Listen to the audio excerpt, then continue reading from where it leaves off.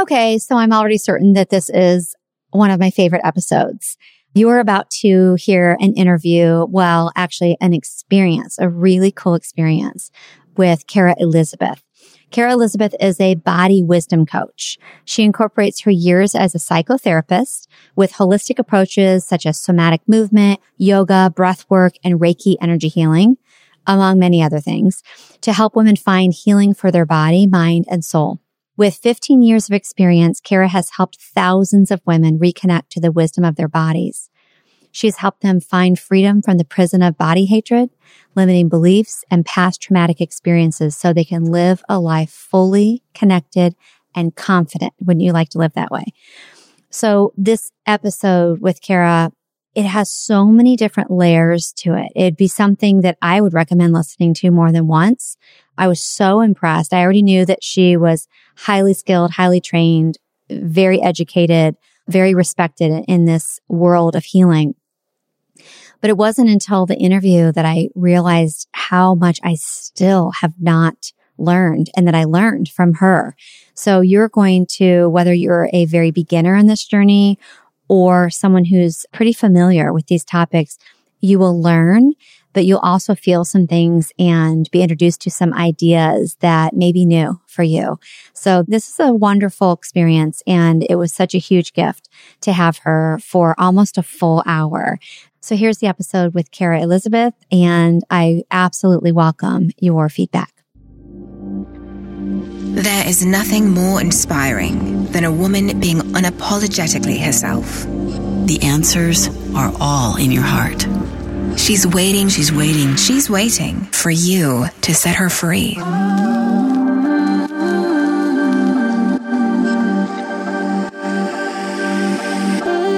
Welcome to Be You Podcast. I'm Jill Herman, and I am so glad you're here. I was broke, insecure, and craved approval. But with grit, hustle, and sacrifice, I still built a successful multi-million-dollar business. 10 years in, burnout, I slowed down and looked inward. In that silence, I discovered that the same level of success could have come to me with much less effort and so much more joy. That's when I threw out the expectations of the world and chose to unbecome every single thing I thought I was supposed to be. And the real me was uncaged. It was far from easy. And in this podcast, I'll offer my entire journey as a roadmap so that if you're ready, you can finally be you.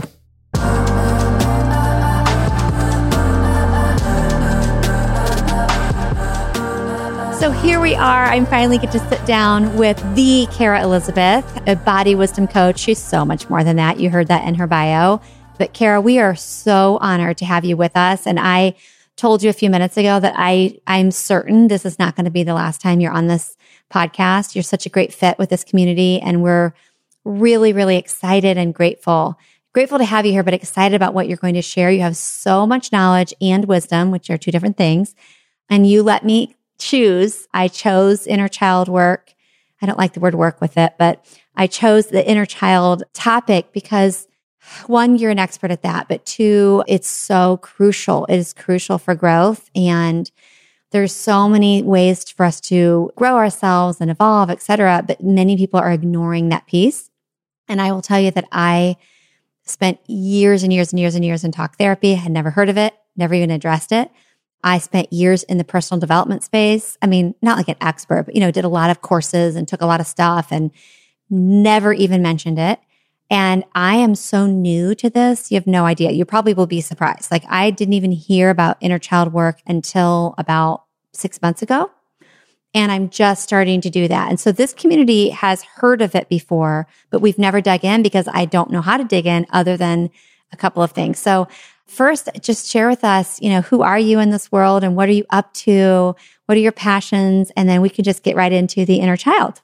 Awesome. Well, thank you so much, Jill. First, I want to say I'm just so excited and honored that you've asked me to be on this podcast and to share this with your community. And I love you and I love your community already. And I'm just so blessed to be here today. So my name is Kara, and I spent 15 years as a psychotherapist and have recently transitioned my practice into what I term body wisdom coaching. Because through my years of psychotherapy, just like you mentioned, Jill, it isn't all encompassing. It focuses on a very top down approach to healing, which is focusing on the cognitive piece more than the body. But the reality is we hold so much in our bodies. If we are not working on the body piece of that, then we aren't having a complete experience with healing. And so when I was able to incorporate body work, and I also am a Reiki practitioner, so when I was able to incorporate energy work into the healing process with the narrative talk therapy, I noticed my clients just growing so much quicker and having such a more all-encompassing, holistic healing approach to their lives and just really expanding that. And so that's what I do. And before we even get to inner child, let's dig into that for a second. So for someone listening, the question might be, oh, I believe you because you clearly know what you're doing. Why is that? Why did they have better results? Because we aren't just one thing. So we aren't just our cognitions, and we aren't just our body, and we aren't just our energy, but we have all of these parts to us. And so we have to address, because events and situations that happen to us in life happen to all of the parts of us. They don't just happen cognitively. They don't just happen to our body. Everything happens at once. And so we need to address every part of our being in the process of healing. Okay. I literally felt that when you said that. Speaking of body, I felt that. Like when you said that, I was like, oh, can we just pause there, put a pin in that? Okay. Again, and I've dug into myself so much and I never thought about it like that. So I'm going to try to repeat it back the way you said it so everyone hears it again and tell me if this is accurate. So when we experience something, it isn't just our brain that experiences it. And it isn't just our body and it isn't just our energy, because all three of those exist, but it's all three of them that experience it. So you can talk about it and try to release it by talking, but your energy and your body still haven't been able to say, hello, can you help us? Absolutely. Oh my gosh, it's so fascinating. I have goosebumps right now. Yes, absolutely. That's 100% correct. What you just repeated back. And I love how you just repeated it back. It is absolutely all parts.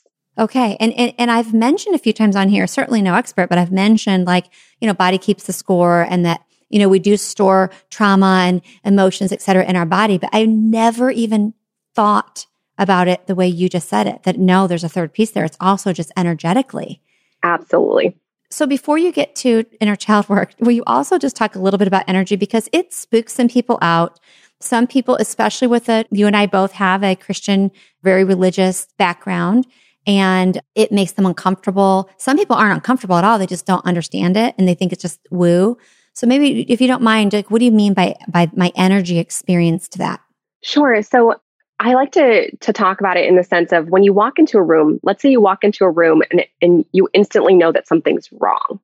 There's like an energy, or you walk into a conversation and you instantly know because there's an energy. Nobody has to say anything. Nobody has to do anything. You can just feel that energy. And it is that connection of we hold energy. We can hold on to other people's energy or they can hold on to ours. But we do hold energy, and this oftentimes weighs us down because if we're holding on to somebody else's energy, we can't do anything with that because it's not ours to do anything with. We can't fix their problem. We can't fix whatever is going on for them. We're just carrying this energy for them, and it's weighing us down because it's not ours. Energy can be seen as like a woo-woo thing, but everything in life has energy. There's what we call universal life force energy all around us.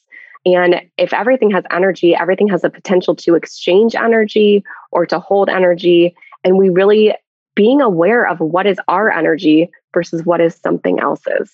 Okay. And I know that a lot of people have moved from, okay, energy, that whole thing is, something I shouldn't talk about and I'm scared. Many people have moved past that and they're like, oh, I get the science of it because there is science proving this. This isn't just Kara saying this. I mean, energy, that's a real thing. But then the idea of holding someone else's energy, that then flips them back to, yeah, I don't get that. So when you say, for example, one of my kids has been really struggling, as I shared with you, with depression. And I know, especially with some codependency tendencies for myself, being a mom too, in general, I tend to feel, and I'm empathic. So I feel a lot of his struggle. But what you're saying, if I hear you right, is that I could possibly even be holding that energy on me. And that's maybe why I have been feeling the way I've been feeling. Is that what you mean? Yes, absolutely. Because we have these energetic attachments. And in the process of some of what I do, and we can talk more about this later, is we do some severing of energetic cords. And so when we are in relationship with somebody, or like you with your son, you extend an energetic cord, you have a connection, and that's not a bad thing. But when that connection is bleeding you dry, we might need to sever that cord. And that doesn't mean you sever that relationship at all. It doesn't mean you sever that connection.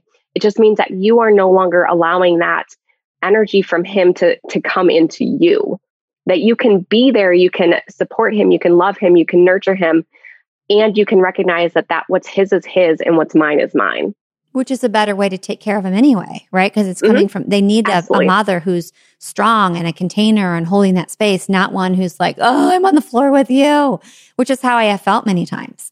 And you can be on the floor with him and still not be engulfed in that energy. You can be there holding him, nurturing him, but not allowing yourself to take on that depression or that anxiety or whatever that is. That's a better way to put it. For me, being on the floor with him, I should have clarified. It was me on the floor in my own bathroom because of what he's going through. I'm like, I can't breathe, Oh, Gus, this is why I know we're going to have you back for so many episodes. So what is the whole thing about inner child work? And I know so many people listening also could think, is this just like a trend? Because there are trendy buzzwords out there, but this is not something that's just been made up and it's not recent. Like what is it? Let's talk about what it is first. Yeah, so inner child work is the work that we do to come back to our true emotional essence. So our inner child is our emotional essence. It's who we are at the core, and really being able to come back to that essence of our being and recognize that if that inner child is stuck at a certain age or certain situation, it's going to be responding emotionally out of that age. So think of a toddler. So you have a 3 or 4-year-old, right? And they're having a tantrum. If something happened at that moment that led them to stunt their growth, you may then have an adult that also kind of throws a tantrum. It may look different, but kind of when they get into a heightened emotional state, they kind of go back and revert to that similar behavior because they never were taught, they were never given the safe container or the compassion to grow from that response. They got maybe shut down. Can you have events that happen in several different developmental stages? So like my inner child is my true essence, but at 7 years old, this happened that I don't even remember that affected me. But then at 9 years old or 3 years old, something else happened. And so in different parts of my relationships, those different stages will come out. Is that what you're saying? Yeah. So we don't have just one inner child. So that is one of the things that's misplaced. There are like a slew of children, and there are a slew of parts of who we are inside of us. And so yes, at any of those stages, those ages, you can have a child that's stuck in that age, that wasn't given the nurturing environment to grow up in and get stuck. So oftentimes with my clients is we'll go through multiple different stages of inner child, whichever one is choosing to present in that moment. And it's kind of peeling back the layers to get to that true core, pure version of ourselves. That, we're all born into this world with this just vibrant energy and vibrant essence of who we are. And that's what we're doing. We're peeling back these layers to get to that essence of our true self. Oh, I love that. And conveniently, it matches really well with what we say here in BU. So we're talking about peeling the layers away to get to the real us. But because I don't know what you know, I didn't know that it also is even deeper than that it's really not just the true me, but it's also that true essence that came into this world as an infant. I actually don't usually think about it like that, but that's really, really interesting. Yeah, because we all enter this world completely pure. We haven't had any experiences. I mean, there are some people that have in utero trauma that might have some experience that way. But when your essence comes down, and regardless of what you believe, when your essence enters into this world in your mother's uterus or when you are birthed, like it is pure. It is 100% pure.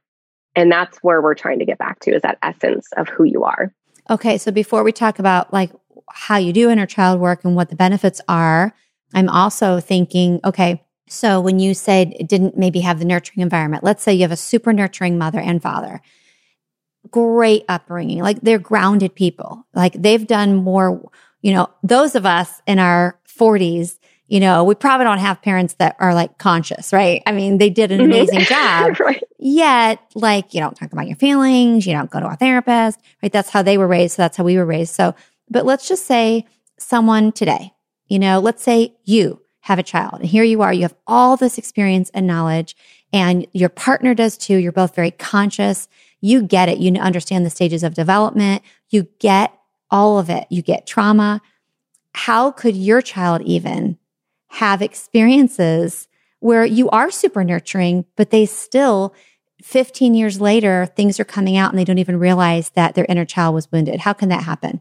I love this question and I laugh because I've totally messed up my kid in aspects, like even with all the information I have, like, because at the end of the day, like we still have our experiences. So I still have a child inside of me, even with all the work, like we're still constantly working. There is no end point to our work. And so I have still had moments where my inner child was triggered and I responded in a way that wasn't my true self, that was responding out of that inner child's wound. And so regardless of how much work you've done or how woke you are or whatever you want to call it, we all still have parts of ourselves because we're all still human that still need to be healed. And it isn't always just even about our parents. It can be about our society. Our society is pretty messed up, right? So we can have our children be wounded by society. Yeah, one comment from a stranger. I'm in a program right now and someone I was talking to talked about, she lives, I believe doesn't really matter, but I think the Netherlands. And one teacher in 3rd grade made such a painful comment to her in front of the whole class. And she didn't even realize, here she is in her 40s, she didn't even realize that stuck with her. She could barely remember it. But when we were talking about how she was feeling, she was like, oh my gosh, I know where this comes from. So is that right? That whatever happens at that stage as a child, even if it's not horrible, you were talking to me before about trauma. You're like, why don't you tell them your opinion on trauma? I love that when you said there's no little or, yeah. So trauma, there is no big T or little t trauma. I mean, we can classify that because it makes sense to our brains.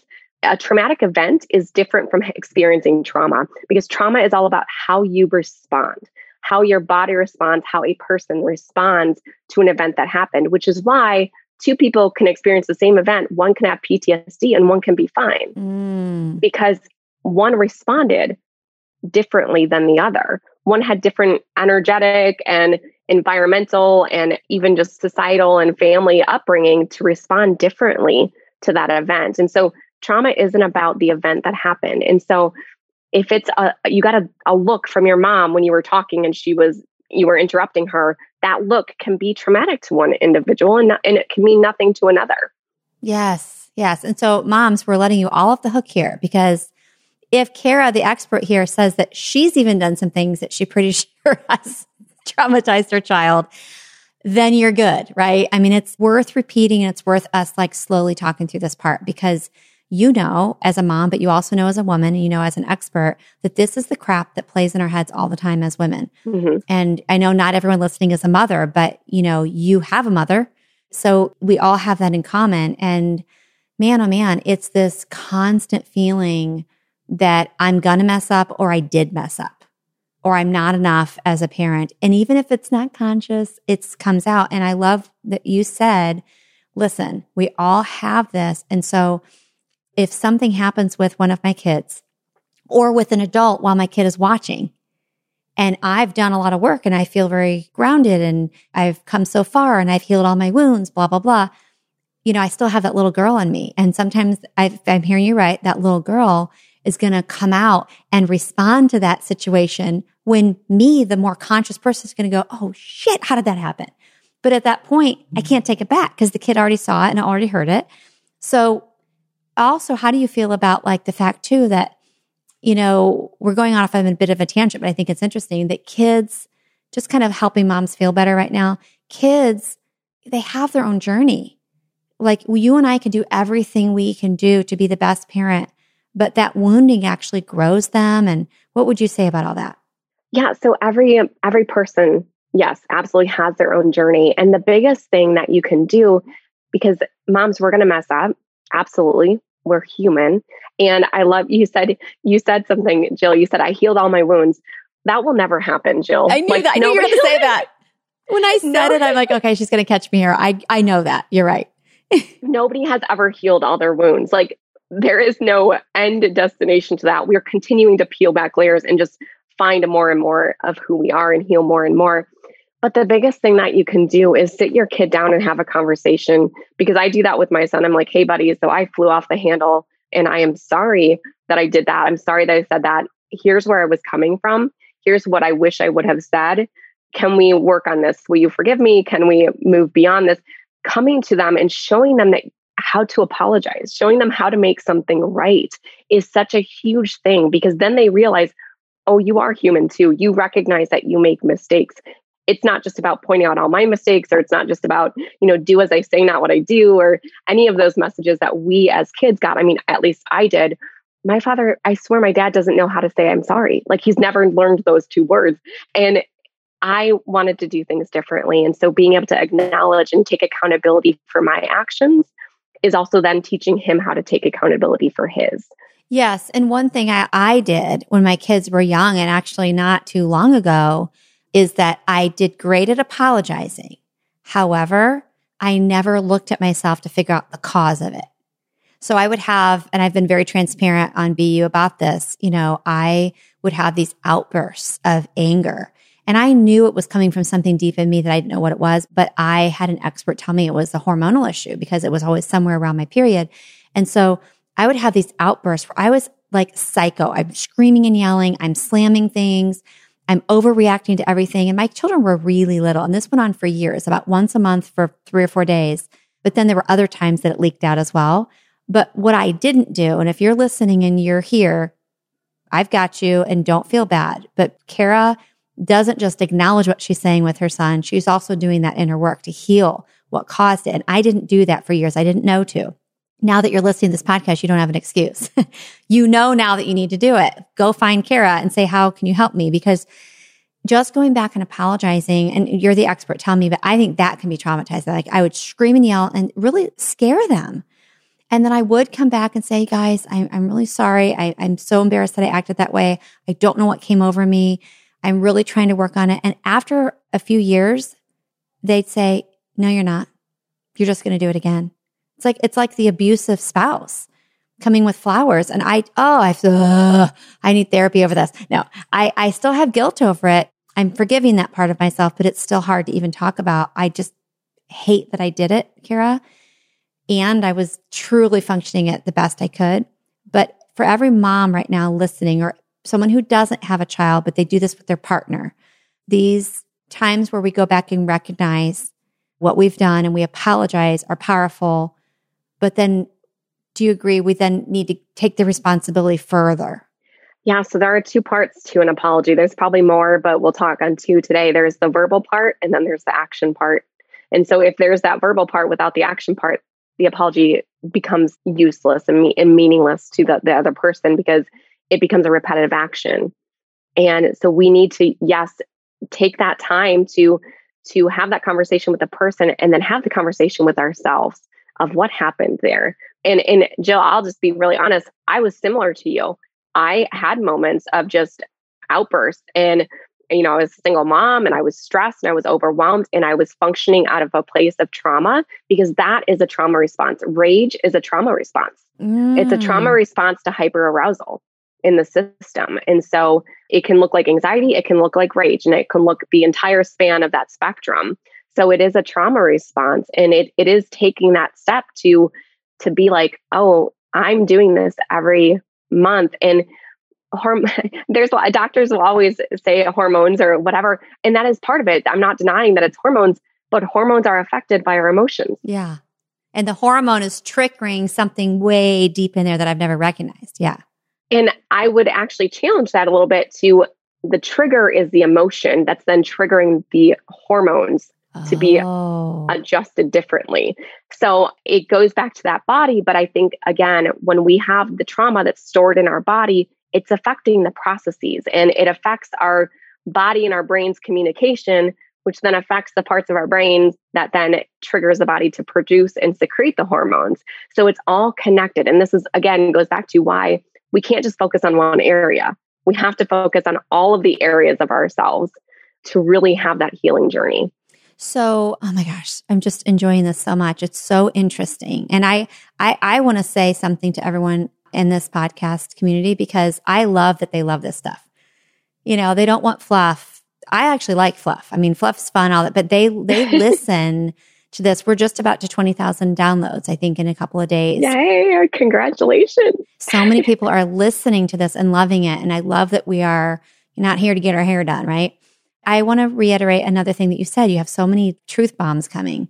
When Kara said rage is a trauma response, I know you get that, but that's still high level for us. So if I'm hearing you right, trauma response means I experienced some sort of trauma at some point in my childhood. Okay. It's stuck somewhere in me, in my body and energetically. And whatever happened in real time is triggering that. And my rage coming out where I'm like, why did I scream like that? That's a trauma response because the trauma is being triggered. Is that what you mean? Yes, 100%. It is triggering that hyperarousal of your nervous system, your sympathetic nervous system, your fight or flight. And so it's coming out in that rageful moment. Oh, I'm so glad you're sharing that. And you know, people, you know, listening right now, if you've had those moments where you're just like out of your mind and you're offline and you are screaming and it's rage, one, forgive yourself. But hear what Kara's saying. It's not your fault. Like this truly is. Now, if you don't work on it, you need to own that. But the cause of that is not that, you know, you're a bitch or you're crazy or you're just PMSing. She's saying the cause is something deep in you from your childhood that you may not even remember. Having that compassion for yourself. And then you're absolutely right. Once we have that awareness, we have to do something with it. Mm-hmm. We don't just get a permission slip to continue it. And I'm wondering if because one of my kids actually reacts the same way now. And my yelling a lot, she told me how traumatizing it was when she was little. And now she has that fight or flight, rage response to things. I've probably caused that. But before we get into what we're going to talk about, we'll talk about them on other episodes. But could you just give us, and this is just so off the cuff, I'm putting you on the spot, a few ways that people can address that trauma and work on themselves and contact you after this podcast for coaching, whatever it is that you offer, so that they're not having to go into a psychologist's office and talk about their past? Like, what are a few ways? And then we'll get to them on other episodes. And then we'll get into the inner child. Absolutely. And so the first thing, again, awareness is a key. Until we have awareness of what's going on, we can't do anything with it. And so being able to take a moment of reflection, maybe every day or just once a week, depending on it, and really reflect on how the week went and being honest, being brutally honest with yourself, acknowledging the moments that you messed up, acknowledging the rage that you've had, and taking a moment to just reflect and look at it and start to notice maybe the patterns, like what was going on around that rageful moment, like what happened earlier in the day, or what was I thinking about, to start to recognize what are some of those triggers to the rage. Because your body is constantly giving you messages. And I like to think of it as it gives us whispers. But if we don't listen to the whispers, it starts to get louder. And by the time you get to that rage, you've ignored so many precursors to it that you could have prevented the rage, that it went all the way to rage, to hyperarousal. Well, I'm going to stop you there because that's interesting, because it feels like it just comes out of nowhere. Like, where the hell did this come from? Like, I'm 0 to 100. But you're saying there are little signs throughout the day or whatever, or the week before that I haven't even noticed. Absolutely. And it may have been leading up to even the month that you've just been, again, not addressing things in the moment, just storing them. And it's like, I call it the volcano effect. We store them, we push them down, and ultimately the volcano can't hold anymore and it erupts. Mm. And so if we have to start dealing with emotions and sensations and feelings and all of the things in the moment. And when we can start to address things in the moment without stuffing them down, we will start to notice that we don't have as many of those rageful moments, because we can deal with things in real time in a way that is responsible and makes sense for the situation. Mm-hmm. Before you give us another tip on how we can do that, I want to tell everyone that what she's saying works, because I told you about all the rage and all that. I hardly ever do that anymore. Hardly ever. And I have more stress in my life than ever. And it's because of the work I've done on me to heal things in me. And my husband actually pointed out, we'll be married 7 years in May. And he said, it's just remarkable how different you show up in this house. Like something not even very stressful 7 years ago would have just like they're leaving their clothes all over the stairs. And oh my God, I get it. And I'm screaming, but not just yelling, but just like so angry. And now a hugely stressful thing can happen and I'm pretty chill about it. So it really does work. So besides the looking for the pattern, what are a couple other things we could do? I always talk to people about starting with 1 minute, spending 1 minute on yourself, something that's really enjoyable for you, something that really is feeding your soul, spending just 1 minute or one more moment in a day than you did the day before. Because what we also need to start doing is giving yourself the space and the time to experience joy and pleasure, especially as women, especially as moms. But ultimately, we're giving so much energy out that we're never replenishing ourselves. And we're expecting other people to feed into us and to replenish our gas tank. But nobody knows to do that because they don't see us doing it for ourselves. Right. So taking some time, and it can be really hard. That's why I say start with 1 minute or 2 minutes. It can be really uncomfortable when we're used to giving everything, to really turn that around and start to give to yourself. And so if someone's thinking, okay, how the hell is that curing my trauma? And you're saying it's not necessarily fixing what happened, right? You're filling yourself up so that you're not depleted when something goes to trigger you, right? Does it also kind of help the trauma that you experienced? Absolutely. And it ties right into inner child work because, again, at the time when we can give to ourselves, we're actually feeding into and nurturing those children that are within us. We're not abandoning. So when we've had trauma or experiences of trauma or just experience life events that hinder our growth and our progress, often what happens is that child is abandoned. And so it gets to the point where, like I said, we aren't hearing the whispers. So if you do have children, you know that if you don't respond when they first call you, they get louder, right? It's mom, mom, mom. And then it's like screaming mom. Yeah. So again, your inner child is doing the same thing. So if we can turn some attention and give her some love or him some love and nurturance, we're then feeding that and creating that safe space within ourselves for them to grow and for them to speak to us in a way that we can hear it, that isn't that rage or that overextended emotional response. Yeah. And when you say that child is abandoned, what came to me as you're talking was, oh my gosh, like I'm getting this more and more and more as you're talking. I'm really getting it. That the reason, feel free to correct me, the reason the inner child is abandoned is because we're focusing on everything outside of ourselves. We're achieving, we're organizing, we're building a home with our family, we're responsible for everybody, we're loving the kids, we're responsible for the kids, everything is out, out, out, out. Even if we're not someone who feels like we're a people pleaser, that's why the inner child's abandoned, because we're not taking any time to focus on her. Yes, 100%. We're externally seeking external validation to make ourselves feel good, when what we need to do is turn inward and find that internal validation. Because what we have to do with the inner child work then too is acknowledge that we've abandoned ourselves. This is self-abandonment at this point. Yeah. And I'm sure there's somebody saying, well, I don't do all that because I'm not that, because that's me. But there are people saying, oh, that's not me. I'm not doing all this for my family because I'm trying to feel better about myself.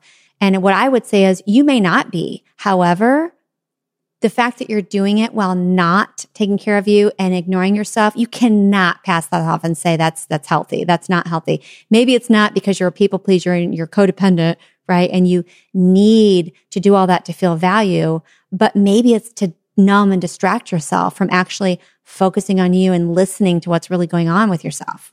Yeah. And I love that you said that, because it's 1,000% true. And the alternate or the opposite of hyperarousal is hypoarousal, which is shut down and numbness. And so it is that distracting. So rather than turning inward and doing our inner work, we're going to distract from it by focusing on everything externally. Oh, ladies, I know you're listening. That's so good. See, I didn't know that either. So we've got the hyperarousal and then the hypo, which is just numbing out. I'm not numbing out. Are you sure you're not numbing out? I'm not numbing out. And people are thinking that, like, yeah, by avoiding, that's numbing. And we're subconsciously like afraid of what's going to come up or afraid of what we're going to feel, and then we're in our 50s and we're like, I don't know who the hell I am. I don't even know what my identity is. I don't have my kids anymore to worry about. I'm either great in my career or I'm slowing down in my career, whatever. And, I don't even know who I am. And that's right. It's because we've been ignoring for so long. Oh my gosh. Okay. So now we're finally getting to the juicy part.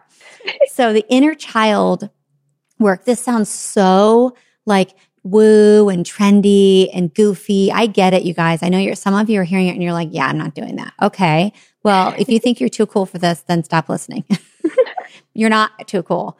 Kara knows some of the most successful, when I say successful, it's not money. It's grounded, whole, happy, joy-filled, servant-hearted, coming from a healthy place, people in the world, they are familiar with their inner child and this inner child work, and they do it. And they're not afraid to get vulnerable and look weird or whatever. So how do we do it? And what have you seen in your patients and in your clients? So inner child is tricky because it's different for everybody. And so the work that we do, there's a sense or a theme around directives that we give to people, but each person's experience with their child is different. And because it can be really new and it can feel really weird and uncomfortable, which, by the way, it should feel weird and uncomfortable to start with, because if you've never done it before, we're stepping into new territory. We're stepping out of that comfort zone and we're stepping into something new. And it's going to be uncomfortable to start with. And so it's embracing the discomfort and allowing yourself to breathe into it and be open to curiosity and experiencing it. But it's really about recognizing that when you're ready to do it, you're ready to do it. And if it's not calling to you, that's okay. It doesn't have to call to you right now, and you don't have to do it. But it could be fun to explore and experience it and just be curious and have the sense of curiosity about it. Because when we talk about doing inner child work, what we are really working on is finding that inner essence and allowing yourself to have fun and be playful. And I know for me, I know for a lot of women, I know that's really uncomfortable because we've been raised in this world of trying to live up to the man and try to live in this man's world with this masculine energy to prove ourselves, that we've discounted this fun, playful part of us because it was seen as extra and it wasn't important. But I'm telling you, in order for you to feel fully alive in your feminine energy in yourself, we have to have that playful part of us and we have to activate that. And you deserve it. You deserve to have fun. You deserve to laugh and be playful and be goofy. Okay. So the inner child work that we're talking about, and I'm truly don't know the answer to this. I'm learning with you. It's okay. So what I know about inner child work really is just not very much at all. And I've talked about it in this community about like having a picture of yourself and looking at that little girl and asking her what she needs and all that. And we can talk about that. But you're bringing in a whole different piece that I would love to be cool and say that I know about, but I didn't, that it's also just the playful part and that's exciting. So tell us about the different parts of inner child work and some things that we could do. Yeah. So having a picture of yourself is great, or having a mental image of yourself at a certain age is great. But like I said, we have different ages. And so the picture that you choose can help start to access that inner child. And it may not be the child that shows up. And so I will do guided imageries or guided meditations to introduce clients to their inner child. And a different one can show up every time, or all of them can show up, and there can be a whole slew of them around at one time. So it can be a great start. I'm not discounting the start of this or the letter writing to your inner child. Those are great access points, but it is much deeper than that. And it is about accessing a deeper layer of that. And one of those ways is really to have fun with it and to play with it, which can be really hard and challenging. I know clients that can't do it. They can't be playful right now. And that's okay, because that's not where they're at. So we started at a different level. But if you can start to really engage in that childlike behavior, and what did you like? Could you remember what was your favorite toy when you were a child? Can you remember playing with it? And how did that feel in your body to play with it? And can we just bring up that sensation? And maybe we're not going out and buying that toy, but what can you do today that can bring up that feeling in your body to help you access that inner child in a more adult way right now? So that conversation right there used to be foreign to me, right? I've done a lot of talk therapy and a lot of personal development, but now in working with Stefanos, I'm learning about the somatic stuff. And I was so disconnected from my own body that I didn't even know that what you were saying now lands differently for me. So I'm going to sort of, again, translate for everybody. When you said that, it's so big that if I'm your client, just saying, hey, tell me what you felt like whenever, you're actually having me close my eyes and figure out what was the feeling I had. And I know many people say, I don't have a feeling. I don't know. It's there. I've witnessed it now in the program, and I've watched people in this coaching program and I'm in now. It takes a few minutes and then they're like, oh yeah. And it's there. So Kara's helping you find the feeling that is in your body that comes up from that experience of doing something you love, coloring or playing with that toy or camping or whatever it was. And then she's having you find that same feeling in your current life in your 30s, 40s, and 50s and 60s out doing other things, but you don't have to get the exact same match, right? You just get the same feeling. Absolutely. I saw an ad the other day for strawberry shortcake. And it's weird that we're having this conversation because, there are no coincidences. This just happened 3 or 4 days ago. Okay. And I've been very open on here that my childhood, I'm going to tell you the two feelings I had all the time. And I mean 24/7, scared and unsure all the time. I never knew what was coming around the next corner. I never knew when there was going to be an argument or a fight with my parents. I never knew what was coming next. And I had no clue what was ever going on. Where are we going? What are we doing? There was no communication about anything, etc. And I was very sad, very, very sad as a child all the time. And the other day, someone put something, maybe it's my husband that showed me, I don't know, whatever, on social media, or maybe it was on the internet, that Target or some store is bringing back something called strawberry shortcake. Now, if you're much younger than me, you don't know what it is, but it was all the rage back in the 70s. And we had these little dolls and they smelled so good. And I had the blueberry one and I had strawberry shortcake and I think I had a third. Well, Kara, when I saw the picture, it wasn't like, oh, I remember strawberry shortcake. Yeah. It was, oh my God, a flood of emotions of love and joy. And I thought, oh my gosh, I know what this is. And I stopped and took a deep breath. And I'm like, you know why I feel this? Because that was one of the few times I felt happy and safe. In my room with the door closed, smelling my strawberry shortcake and playing with her. And I thought to myself, I am getting that damn doll. I'm going to go out there and I'm getting her and I'm going to put her in my office to remind me of that. So thank you for saying that because that brought that up. Yeah, 100%. I was going to say, if you aren't going to go get it, I will buy it for you and send it to you because you need that, because it's that visceral reaction, that body response reaction. 80% of our nerve fibers go from our body to our brain. And what this tells us is that we sense things before we know them. We sense things before we think them, 80% of the time. And so you have this visceral reaction and then you went into it and you were able to name it. Whoa. Again, that's so interesting. So we're trying to think our way through life, but you're saying that you're actually feeling mostly and then it's going to the brain. Oh my gosh. Absolutely. That's why we say things like, oh, that really gets you in the gut, or oh, that hits me in the heart. Wow. Yep. All right. So if I'm new to the inner child thing and I'm like, I like this Kara, I think I trust her. I'm gonna get some coaching with her, but I think I'm gonna try some of this on my own. What are some things I can do besides the feeling? Like, can I just start coloring? Would that be helpful? Or Absolutely. You can start. I have people that they're a younger couple, but they have inner child play dates where they get, what are those, Lunchables? Oh, they get Lunchables and they get coloring books and they put on a Disney movie and that's their date night for the week.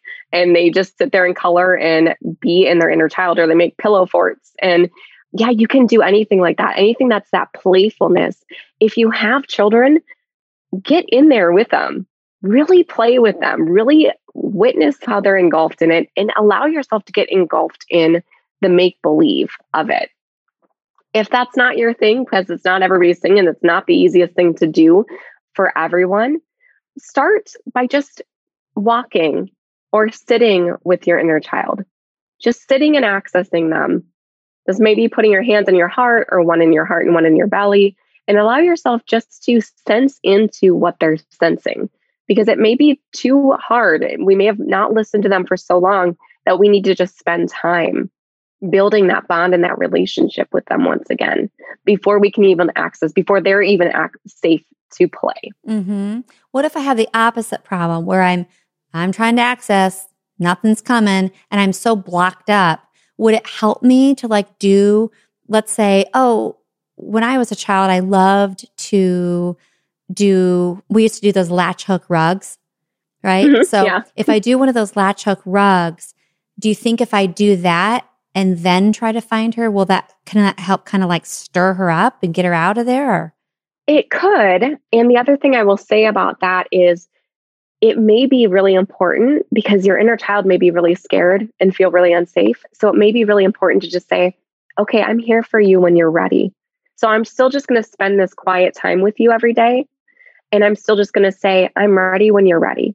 It's safe to come out, because that inner child may be really hidden, may be really stuck. And we may just need to create the safe environment and let them know that we're going to continue to show up for them and not abandon them again like we have in the past. Mm-hmm. It's interesting. I made an observation as you were talking about my own kids. So my oldest daughter, who actually does respond sometimes with that fight or flight response and has a lot suppressed, I noticed that she and my middle daughter will sometimes put on childhood like Barbie movies and things like that. And they'll sit and watch them. And so they're doing inner child work and not even knowing it. Absolutely, 100%. And the great thing about our world today is Hulu has everything. Hulu has all of those old shows, and I'm sure Netflix and all of them do too, but you can find those old shows from when you were kids, and you can sit and maybe just watch them and just remember the simpler times. Wow. Okay, so I'm your client, and I've done some inner child work, and you've helped me find her and nurture her, and I've gotten over my ego. I'm not thinking it's weird. I'm doing it. What kind of things do people start seeing in their everyday life, in their relationship? What have you seen with all the clients you've had over the past 15 years? It's been amazing. And like I said, everybody is different, but similar to what you said is not having the rage anymore, being able to catch the emotions, being able to feel into their body. I'll never forget, I had one client who messaged me one time and she's like, I felt an emotion for the first time ever. And I was like, yes, like that's it. Like that's the moment of you can start to feel your emotions when they start before they get to that extreme. Your relationships respond, your husband giving you that comment of it's night and day difference how you show up in this world or in this house.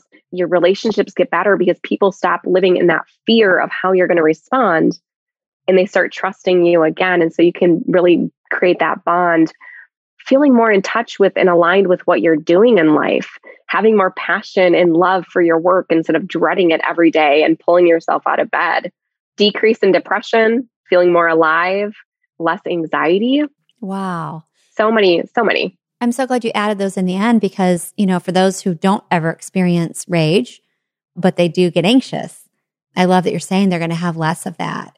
This is so fascinating. I mean, we could keep talking for hours. I'm loving all this. And I so appreciate you, sharing just a bit of your knowledge and your wisdom, because the reason I really endorse Kara and her work is because she has the education piece and the knowledge in her head.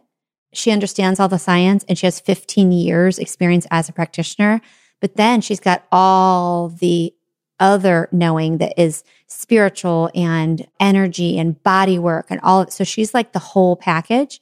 And share with everybody what I know people listening are going to want to connect with you. Like, yes, it'll be great to follow you and see what you have on Instagram, but it's so much better to know, like, how can they access your teachings and how could you help them? And by the way, I love the fact that your prices are not like outrageous and crazy that no one can afford you. Absolutely. Well, it's all about making it accessible and recognizing that everybody needs this work and really being able to be accessible to people. The easiest way is on Instagram to find me. And on my profile, there is a link to schedule a complimentary connection call where we can chat for 30 minutes and see if it's a good fit and see how I can support and help you the best that I can to work on this inner child work or to work on any healing work that you wish to work on. So that is the easiest access. And I can give you a link to my calendar even to have in the show notes if you like. But we can really just jam on a phone call together and just chat and see how it works, see how the flow and energy is. That is such a gift that you give a full 30 minutes. Guys, most people don't do that. They'll give you 15 minutes max She's given you 30 minutes completely free to just find out how she can help you and if it's a fit. That says so much about you. And yes, we want to link for the notes. And then go ahead and just tell everybody, what is your handle, as they call it on Instagram? My super cool handle is at Cara.Elizabeth, and Cara is spelled CARAH.Elizabeth. And I just found out today that Elizabeth is her last name. I thought Cara Elizabeth was, first and middle that she liked to say together. And no, it's her last name. Okay. And then last thing is, and this is where you get to brag. I mean, just don't hold back. Tell them all the tools in your toolbox. Like, what are all the things that you know how to do and that you do with people? I mean, besides you teach yoga, but there's a lot. There is a lot. I did a reel not long ago where I said it's not about the letters behind your name, but I have 18 letters behind my name, just in case everybody wants to know. That's pretty impressive. Which is ridiculous. So I have a master's degree in counseling psychology. I am a clinically certified trauma professional. I've done somatic experiencing training. I'm a Reiki practitioner. I am a yoga practitioner. I have studied Yoga Nidra, which is a trauma-informed yoga practice. I've done yin. I love yin yoga because it's so beneficial for trauma. And that might be it, but probably not. I just can't think of anything else. Yeah. No biggie. Well, thank you. I know that a lot of people want your time. And when I asked you to be on here, you jumped at the chance. So we so appreciate you. And I can't wait to have you back. Well, I'm so thankful. And I'm just so appreciative to be here. And also, everybody, she's not just someone who's here as the expert. She is in this collective. So she is a fan of the podcast, which means a lot to me because she knows all this and I don't. And she listens to it with you. So I think that also brings another special layer. I love it. It's great. And you're just so great on it. Like even your solo casts are I'm like intrigued. Oh, thank you so much. All right. So we will talk to you the next time you're on. Absolutely. Bye. Thank you so much for joining me on Be You. I know there was something in this episode you were meant to hear, so let me know in a DM on Instagram at Jill Herman BU. Be sure to subscribe to the BU podcast, and if you have iTunes, I would so appreciate you rating the podcast and leaving a comment with your biggest aha or takeaway. Sharing a screenshot of this episode on your story is the best way for us to reach women just like you. And if you send a link to a friend, let her know what unique quality she has that the world needs more of. If this is your first visit, welcome to our BU Collective, where we get honest about what it takes to find our true self so we can set her free and start living.